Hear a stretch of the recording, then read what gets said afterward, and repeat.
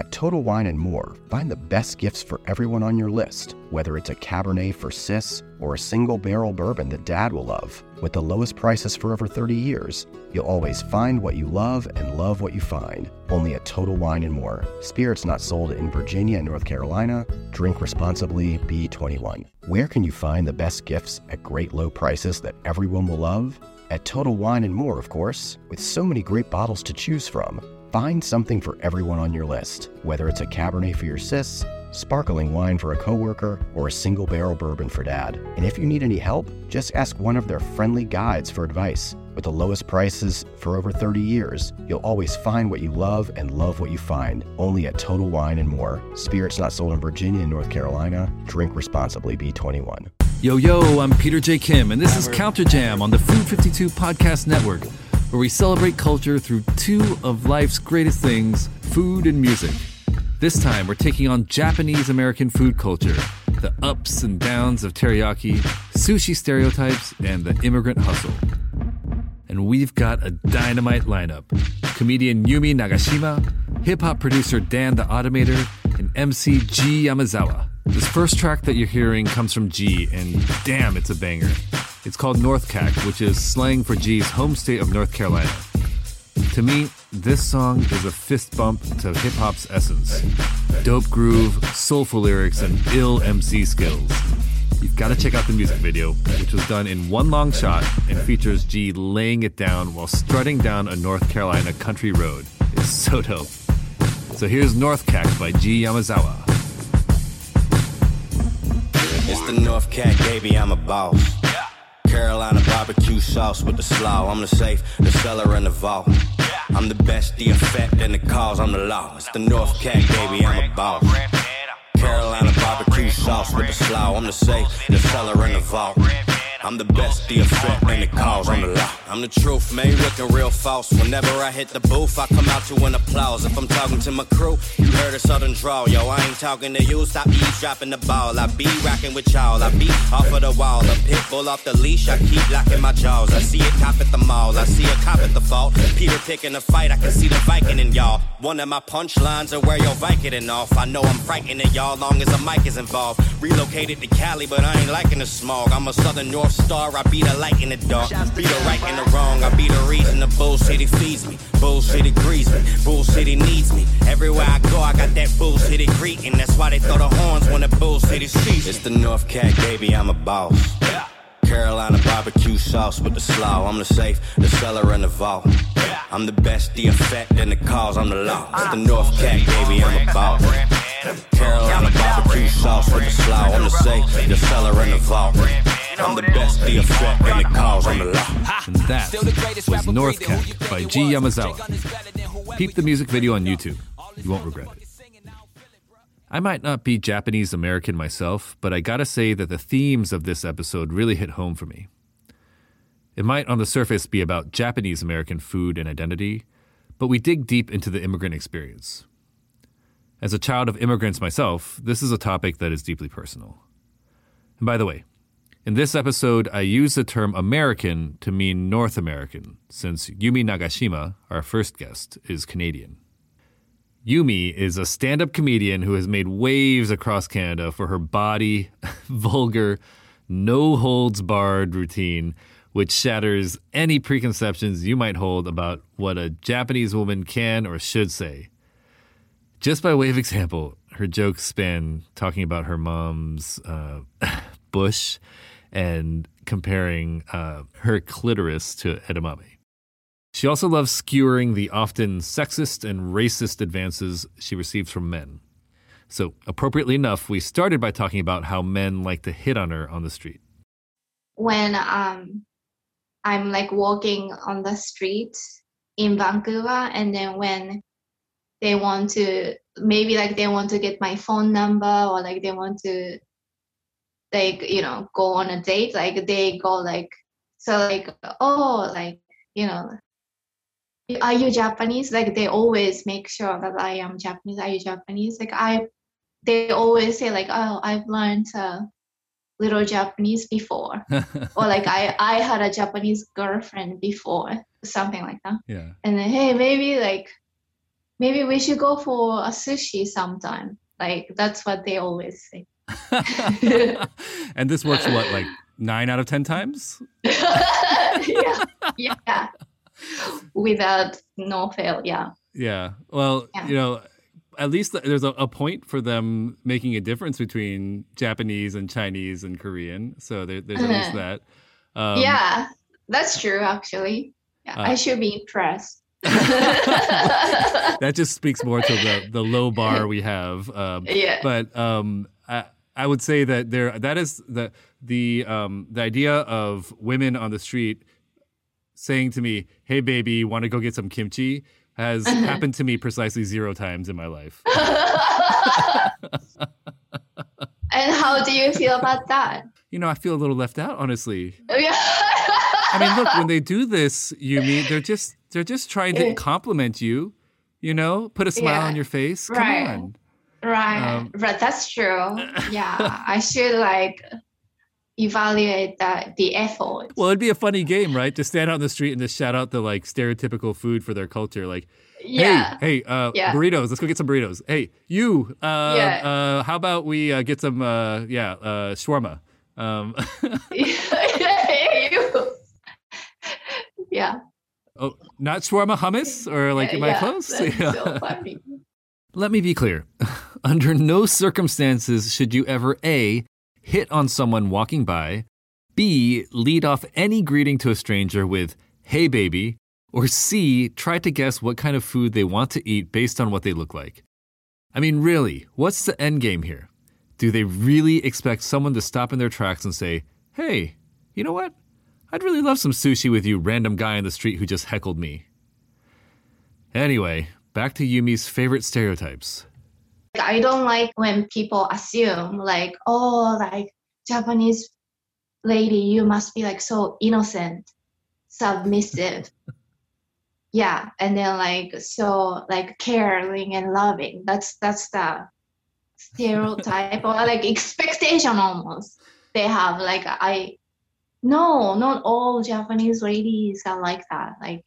We have personalities. Yeah. And you're like, I'm actually full of hate. Yeah. Especially right now. You can be full of rage. Yeah.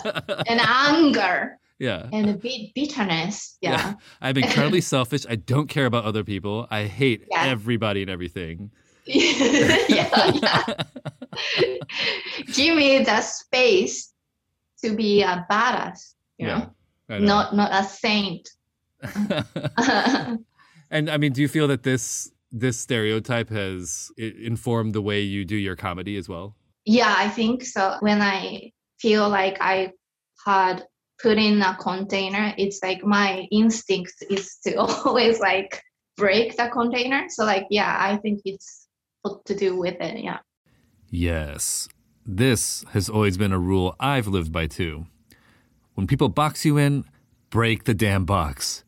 Back when I would MC, I loved being able to walk up to a crowd, have them all assume I was some kind of chump who couldn't hold it down on the mic, and then proceed to shatter those expectations. I'd say I relished this to such a degree in my younger years that it actually interfered with my own understanding of my Koreanness. Anyway, I digress. It's a topic to be explored on a future episode. I talked to Yumi about the Japanese food she loves cooking at home. I love ozoni. Sometimes we use chicken stock. Sometimes we use seaweed stock or fish stock, and then put lots of seasonal vegetables, and then put rice cake in it. And it's so delicious. And so I saw on Instagram that you made some balls. Balls? They did look like very tasty balls. Yes. What were they? Yes. Okay. Octopus balls. Yeah. It's called takoyaki. So white flour and some egg. And then we put octopus. But we didn't have octopus when we were filming the video. So I put some shrimp and blue cheese. it's not very traditional. And then I put what else? Oh, and then again, sticky rice, of course. I put it there too. I think that's kind of a winner. I mean, like shrimp, blue cheese balls, like I could definitely crush that. Yeah, you're gonna love it. And is it typical to be singing a song while cooking? Oh, it's mandatory, Peter. You have to sing while you cook. Otherwise, you just have to wait. So. Do you always sing while you cook? Yes, I tend to sing. Yeah. And what kinds of songs do you sing when you're cooking? Like it's all genres. Like I sometimes sing like Japanese pop songs, or sometimes I sing Beatles, or sometimes like I sing like like some random stuff. It came to my mind. I make up songs for it. I have to ask, and it's not just purely personal curiosity. You know Japanese city pop, right? The genre. No. Oh, okay. So it's something that, well, it's a music form that's actually quite popular, I think, among a certain crowd in the U.S. Uh-huh. And the song that kind of launched it was a song called "Plastic Love." Ah. You don't know this song, "Plastic Love"? No, I'm not Japanese anymore. No, like I said, I suspect it's something that's more popular with non-Japanese Americans than with Japanese Americans. Okay, can you sing it to me, Peter? Oh my God. I don't even know what the lyrics are, but it just gets me. It's in half it's in English, but it's like it goes da da da da da da da da da da da da da da da. Da da da da da da da da da da. I'm sorry. That's the one part. It's like all of the does are like something that didn't work out, and then there's I'm sorry. Oh man, Yumi has since become part of the Plastic Love fan club, and if you haven't heard the song, then you should too. It's way catchier than my a cappella version, I promise you. Before Yumi was an accomplished comic, she started out in Canada like so many immigrants in the service industry. She was a waitress at various Japanese restaurants in Vancouver, where she was struck by the way Japanese food looked in her new hometown. The sashimi is like so much like thicker than like I see in Japan, like this thick, and then we serve, and then usually like we put like tiny bit of like soy sauce just to like enhance the flavor of sashimi. I saw like lots of customers in Canada, they put like crazy amount of soy sauce in a dipping bowl, and it's kind of like the fish in soy sauce swimming. For most of my life, this was the food I knew of as Japanese food. Glossy teriyaki chicken, big, multi-ingredient maki rolls separated by little plastic green dividers, and a big old cup of soy sauce and bright green wasabi, which is usually actually just horseradish masquerading as wasabi. Now, before you scoff at it, and you shouldn't because this version of Japanese food can still be quite delicious, ask yourself, why did the cuisine morph in these ways? Well, it's likely out of entrepreneurship. Immigrant restaurant owners adapting their home cuisine to sell food to new audiences. In other words, it's a product of adaptation. Next, we're going to hear firsthand from someone who grew up in a Japanese-American restaurant. North Carolina rapper G. Yamazawa. Stay tuned. Before we dig into my conversation with G, I want to play a clip of another one of his songs. You heard North Cac right at the beginning of the show, but this is quite a different kind of song. It has a haunting loop, a thundering beat, and the lyrics speak for themselves. Here is the song, Dining Room by G. Yamazawa. Mama waiting tables, Papa in the kitchen. Emily was hostess, I was doing dishes. We was trying to make a living on the come up. I'ma stay true no matter what I do. Raised in a family serving food. Just made sure I wasn't in a dining room. Cause mama waiting tables. Mama waiting tables. Pop out in the kitchen. Pop out in the kitchen. Emily was hostess. Emily was hostess. I was doing dishes. We was trying to make a living on the come up. Come up. Come up. I'ma stay true no matter what I do. Cause I was raised in a family serving food. Just made sure I wasn't in a dining room. Mama always had a dream that she could speak English. Translating in America. 50 state of mind. Never had the capital to be a star in the field. Ended up putting fish on a clean dish. Never felt so defeated. How did she even interpret her feelings? Her mama was dancing. Her sister was singing. Her husband was hopeful. My Yumi was dreaming. My Yumi was dreaming. I seen her balance 10 plates with 5 fingers. What a talent to be openly sharing your culture with strangers. Slowly but surely she showed me the way of the shogun is patience. Came to Durham, set up shop in the city. Serving that maki, unagi, nigiri. Sipping that sake, asahi, kidding. We be thanking that food that we eat. Cause mama waiting tables. Mama waiting tables. Hop out in the kitchen. Hop out in the kitchen. Emily was hostess. Emily was hostess. I was doing dishes. We was trying to make a living on it. Come up, come up, come up. I'ma stay true no matter what I do. Raised in a family serving food. Just made sure I wasn't in a dining room. In that dining room. In that dining room. Stay away from that dining room. Georgie-kun, what are you doing? Get out of that dining room, boy. How many times I gotta tell you? Get out of that dining room. See all these customers eyeing you. Get out that dining room. Ooh, damn. That is Dining Room by G. Yamazawa. I asked him to tell me about the inspiration behind the song. Yeah, I started out rapping young, and long story short, I kind of fell into poetry in my late teens, early 20s, and just taking it really seriously, poetry slams. And so through that whole experience of poetry slams, I got heavy into telling my story, getting into my cultural identity, which was something I never explored in my art before that. And so I had a deep understanding and kind of like comfortability when it came to talking about my cultural heritage. And when I started rapping, it was kind of like I hadn't done that with music yet.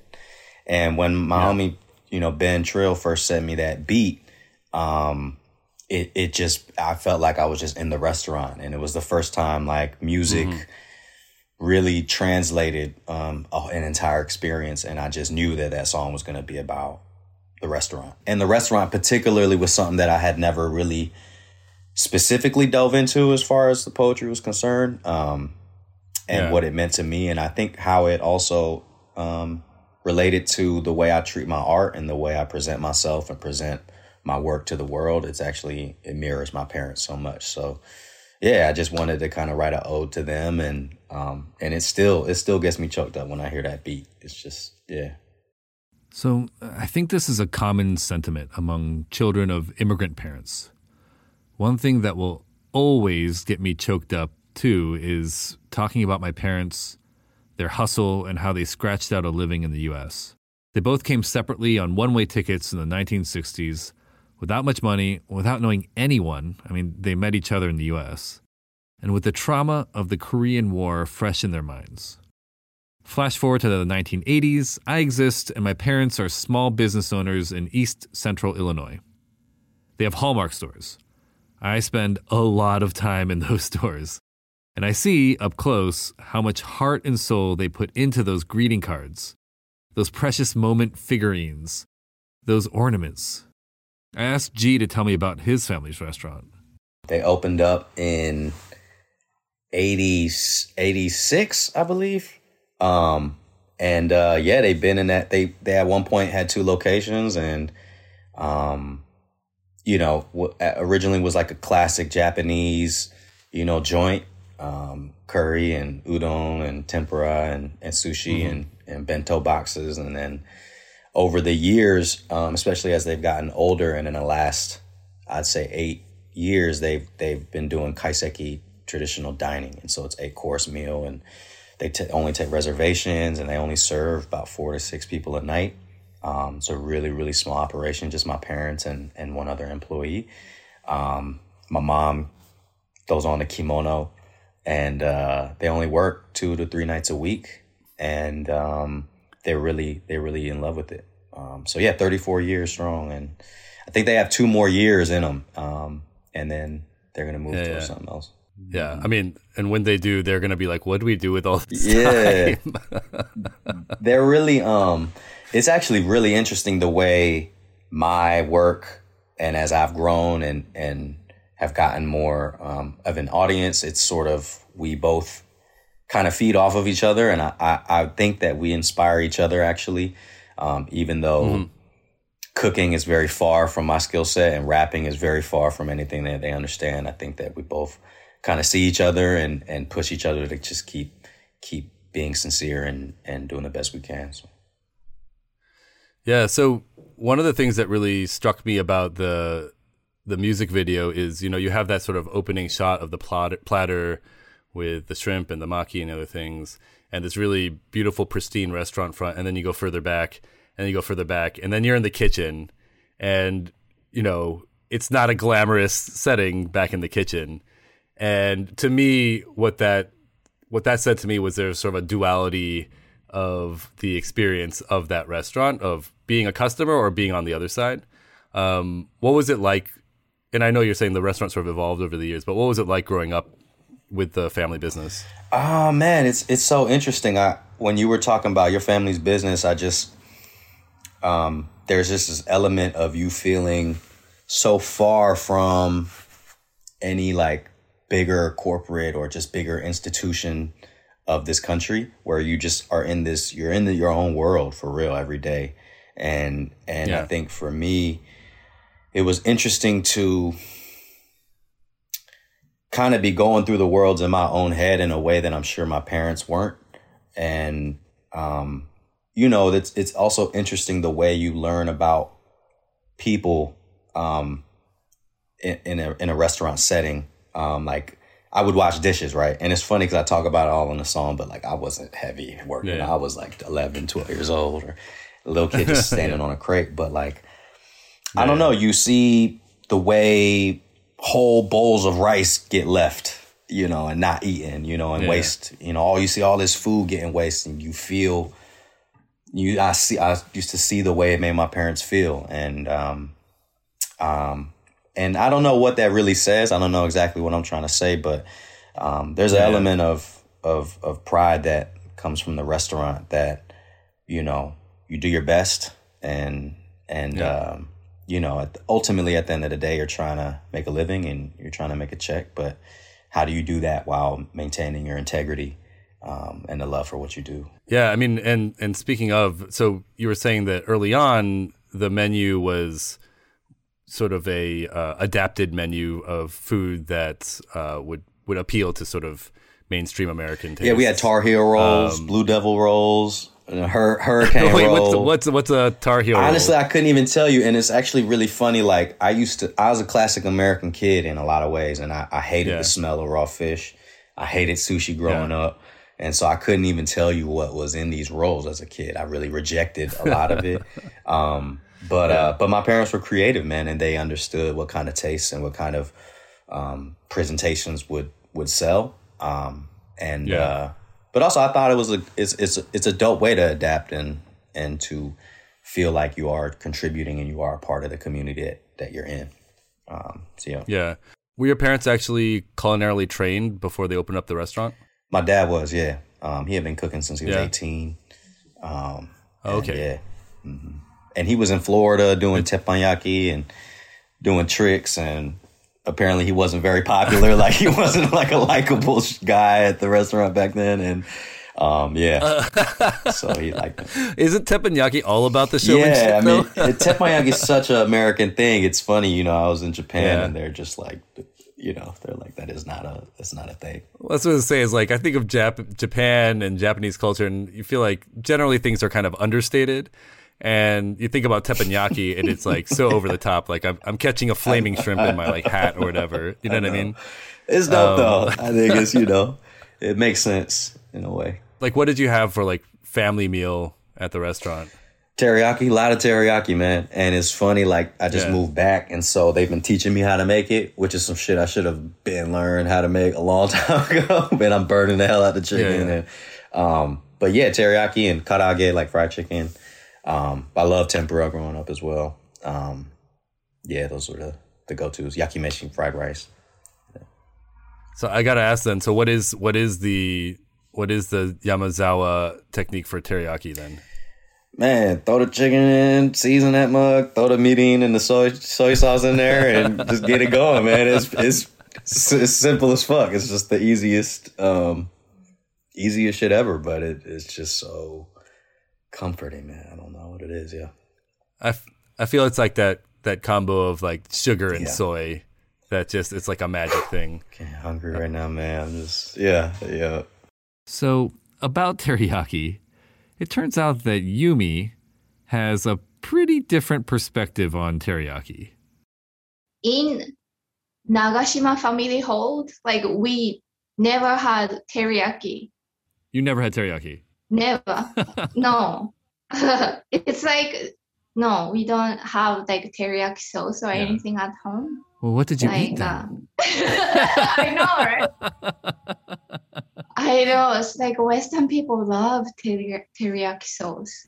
The joys and woes of teriyaki sauce aside, for many immigrant households, especially ones in which the parents are working nonstop, often the work of transferring cultural knowledge falls to the grandparents. You have a poem that really moved me, which is called Dear Grandma. And you referred to...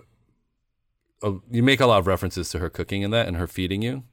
She was living with you? Did she come from Japan? Like, what side of the family was she from? Yeah, so my grandma, my mom's mom, in that poem, and she was here for the last 15 years of her life, and so, and that for me was like end of middle school, all through high school and into the poetry and early 20s, and she was here originally for my mom to be able to take care of her. And of course there was this like mutual understanding of her being able to help out as much as she can as well. And so, yeah, man, she was, as I was getting into poetry and even at the time in the poetry experience where I realized I hadn't ever written anything about my culture. The piece about my grandma was the first time I kind of like realized like, wow, what a privilege and what a special thing to be able to like live with my grandma, this walking, piece of my history and my culture and my lineage. And for it to be a really kind of simple but profound thing to wake up to and go to sleep with every night. And your grandma, did she cook a lot at home then? Yeah.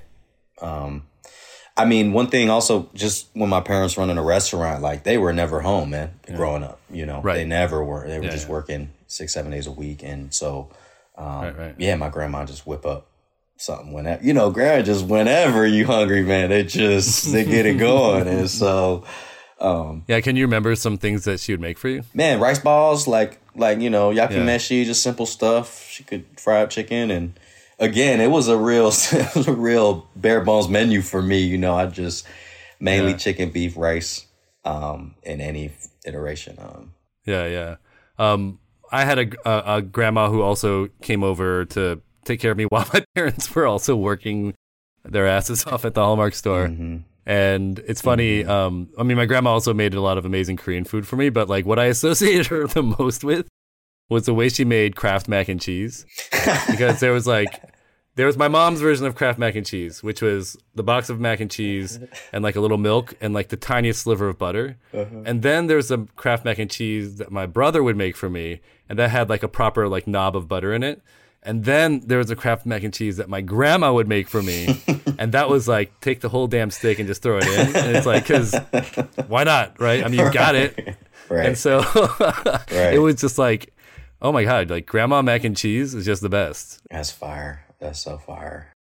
G grew up in a community that was decidedly not Japanese American. I asked him how he felt people perceived him. Maybe there's these mental blocks in my own head where I tried my best to just block out any sense of Asian identity as a kid. And I just tried my best to just fit in that, that I try to not acknowledge it. But yeah, you build this sort of, you get called Chinese so much that you catch yourself like having this attitude towards Chinese folks yourself, because you're just like, yo, I'm not Chinese, you have this internal conflict, even though you actually don't have no problem with Chinese folks or China for nothing, but you sort of take on, and I think that's a difficult thing about the beast, and so and at the same time, just trying to balance just the pride of it all is a difficult thing for a kid. Yeah, man. I mean, I grew up in the Midwest, and I also similarly, when I was a kid, didn't really put my sort of Koreanness out there. And if anything, like you, I was just like trying to fit in. But there are all these moments that come up that really remind you, sometimes in a pretty harsh way, that you are actually a little different. The number of times kids would do that whole like Chinese, Japanese, dirty knees, look at these. I don't know if you ever got that on the playground. Of course. And then I remember I have this really distinct memory of this one kid. His name was Moses. He came up to me on the playground and he said, "Yo, man, like your face looks like it was hit by a truck." And I was like, and then I remember looking in the mirror afterwards, like kind of like touching my face. I'm like, oh man, yeah, like it's like flatter and like different, and so it's like you always get these little reminders, I feel like, of your differentness. It just is like you just want to be taken seriously, and it's really hard to get there. Like you really hope and pray that people will want to know or find out more about who you are as a person beyond what you look like. And I think that goes for anybody who looks or seemingly is different from the norm. And I think what's great about it, though, is that it really makes you ask yourself, like, who are you? Who am I? And who do I want to be? Well, one of your lyrics that really hit me hard from Dining Room, I'm going to read it. It was, "Seen him put a knife through a sea of dead dreams. Oh, but the life force that the dead brings. Slave to the work, wanna be set free. Made me wonder, would he resent me?" And I don't know what about that was, but just like, man, I wanted to ask, if you're open to it, just to unpack that little, what you meant by that. Man, that part is the heaviest part for me too. Actually, every time I think about that song, I think it's just I'm really in it exploring my pops, and I'm exploring what it's like, what it could have been like for him to sort of resort to the knife and to the cooking. Sort of wondering, like, were there other dreams that you wanted to pursue? Were there other things that you would have enjoyed more, that you were more passionate about besides cooking? And and ultimately kind of like me being his child and his family and needing to provide for his family, if you could do it over again and you didn't have to worry about kids or putting food on the table, would you have experimented and tried some other shit? And it's sort of, so it's about, exploring him and whether this is something that is, was there other things out there that you wish you could have done as opposed to being in here cooking? Yeah, because it's like, in a lot of ways, their life kind of drove them to do things, one after another. It's not like there was the ability to just be like, I want to be a painter, so I'm going to do that, So I feel you, man. I think it's crazy to think that they just never had the option to pursue those endeavors. Mm-hmm. But I think but the life force that the dead brings is like, this is the way that something, maybe this dead dream could have been this sustaining force that allow, there's all these other possibilities in life to sort of recur. And so, it's heavy shit, man. Papa always had a dream, but I never really knew. He couldn't remember, so I never had a clue. He never had a friend, no ace, boom, cool. Guess I got left in his hometown too. Now he had to take a job that he didn't really choose. Had a strong voice that he couldn't really use. That's why immigrants be cooking that food. It's the only way they communicate with you. Seen him put a knife through a sea of dead dreams. Oh, but the life force that the dead brings. Slave to the work when I be set free. Made me wonder, would he reset me? Ooh, yeah. Heavy stuff indeed. I took it a few steps further with Dan Nakamura, aka Dan the Automator, a Japanese-American producer who reshaped the sounds of hip-hop with his avant-garde work with Gorillaz, Handsome Boy Modeling School, Dr. Octagon, and Deltron 3030, all groups that I love. Dan grew up in San Francisco, and he ate Japanese food, but unlike Yumi and G, for him, it wasn't the focus. You know, if you grow up in a traditional Korean or a Chinese household, you know, you're probably like, you know, you got kimchi marinating on the side, you know, these things, you know, like we didn't have that. So what's one key difference between Dan's family's history and the stories of G, whose parents immigrated, and Yumi, who immigrated herself? It's not pretty. I'm Japanese American, but I'm also like third and a half generation essentially. So my great grandfather came here, and my grandparents were born in Hawaii.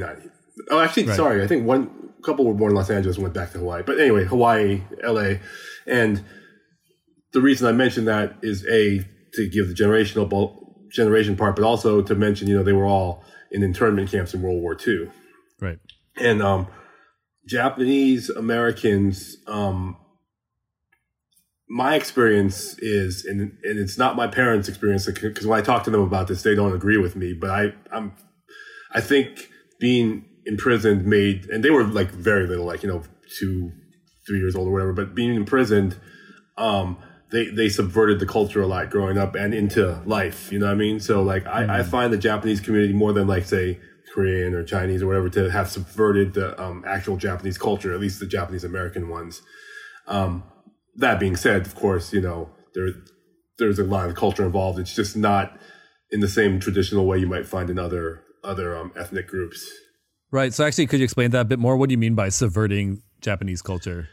Like I said, this is only my opinion. If you ask my parents or someone, they'll say no. But like, it's like they worked very hard to be very American. You know what I mean? And it's not like, oh, you can't have Japanese food, or we can't. Well, none of them spoke. My parents don't even speak Japanese really that much. I mean, my mom doesn't at all. My dad knew because his mom spoke it, but like, it was never like a language being spoken. But even, I'm saying, in the other households of people I knew growing up, the grandparents to the parents sometimes spoke the language, but not really the kids to the parents, you know? Right. And I think personally, like, there was a lot of like, you know, you don't want to like, two things. You don't want to like stick out too much, or you might get chopped off. But also like, you know, ethnically, I don't think you want to like fly that flag too hard. You know, you can go to jail. My parents grew up separately in Chicago, but they Chicago actually has a very big Japanese population because the other thing that I should mention is Japanese don't talk about shit. So like we learn all this stuff like when someone dies or something, right? But like what we learned is in the camps, they would let you leave the camps. I think it was like 10 months to a year early if you agreed to move away from the coast. So that's how all these people ended up in Chicago. So yeah, this is your not-so-friendly reminder that our country incarcerated at least 120,000 Japanese Americans in concentration camps for 4 years, from 1942 to 1946. A horrific act that was ordered by then-President Franklin Delano Roosevelt. This is not ancient history by any means. I mean, we're talking about Dan's parents here. I'll admit, I never considered one consequence of this, the chilling effect on culture. Dan's story is anecdotal, of course, but I wouldn't be surprised if there were other Japanese Americans who suppressed their culture after experiencing this. I don't think my mom or even my dad really ever learned to like be making Japanese food. You know what I mean? Like they know the parts of it that they knew. You know what I mean? A lot of folks who are fans of Dan, such as myself, may not have ever considered Dan as a Japanese American musician. He's just known as an insanely talented beat producer. And Dan spoke to this. Asians, and I'm not saying this in a negative way, it's a positive way, but they really want to embrace their own and make it be their own. Yeah. And by doing so and playing into that, you kind of make your own glass ceiling in arts, not in everything. It's like a club that you are happy to be a part of, and it's a club that also doesn't want you to leave the club. I totally hear that, yeah. So when I was doing my stuff, I didn't want to be the best Japanese guy or the best Asian guy. I wanted to be the best, period. I asked each of our guests my favorite little question. what their desert island Japanese dish would be. Here's Dan's. It would actually be sushi. You get like the rice, plus you get the clean fish thing, and and it has to have real wasabi though. So if I have to eat that all the time, we need that, When I asked G, he lit up and he knew right away. Man, probably chicken teriyaki, man. Probably just a just a big thing of rice and just get it in, man. Yumi's was a little more elaborate. I know this secret weapon. Japanese bento box. Aha. That's cheating. Yeah, kinda. There's like a really perfectly cooked white rice. And then there's like tofu and seaweed miso soup. And then there's like a tiny portion of potato salad just to change the flavor palette once in a while. And then there's like this grilled barbecue sardine on the plate, just like whole fish. Boom. And then there's like grated radish and then lemon juice that you can squeeze like lemon juice. And then you cover it with teriyaki sauce and dip the whole thing in soy sauce, right? Yeah, just to get rid of all the flavor, We're going to close things out with a track from Dan the Automator that might surprise you. It's called Close to You by the group Gotta Girl. And it's not so much hip-hop as it is 1960s French pop. Crazily enough, Gotta Girl was a collaboration between Dan and the actress Mary Elizabeth Winstead. The album it appears on is called I Love You, But I Must Drive Off This Cliff Now. I love Mary's breathy vocals on top of Dan's lush soundscape. It's a perfect way to round things out for the show. Enjoy Close to You by Gotta Girl.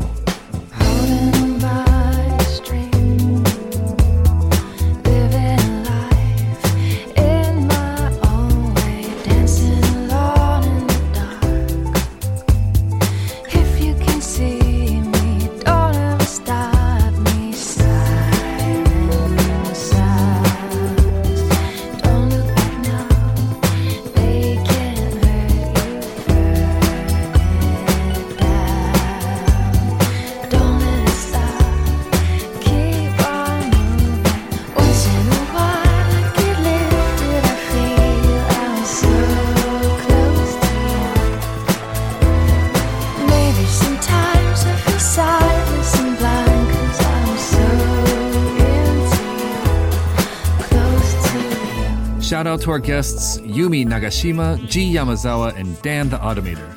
Shout out to G, Dan, and Gotta Girl for providing the music for the episode. Shout out to the Food 52 team, and especially Coral Lee, the all-seeing eye who makes the magic happen. If you like the show and you want to hear more, give it a friendly review and subscribe. It really helps. I'm Peter J. Kim, and I'll catch you on the next episode of Counterjam.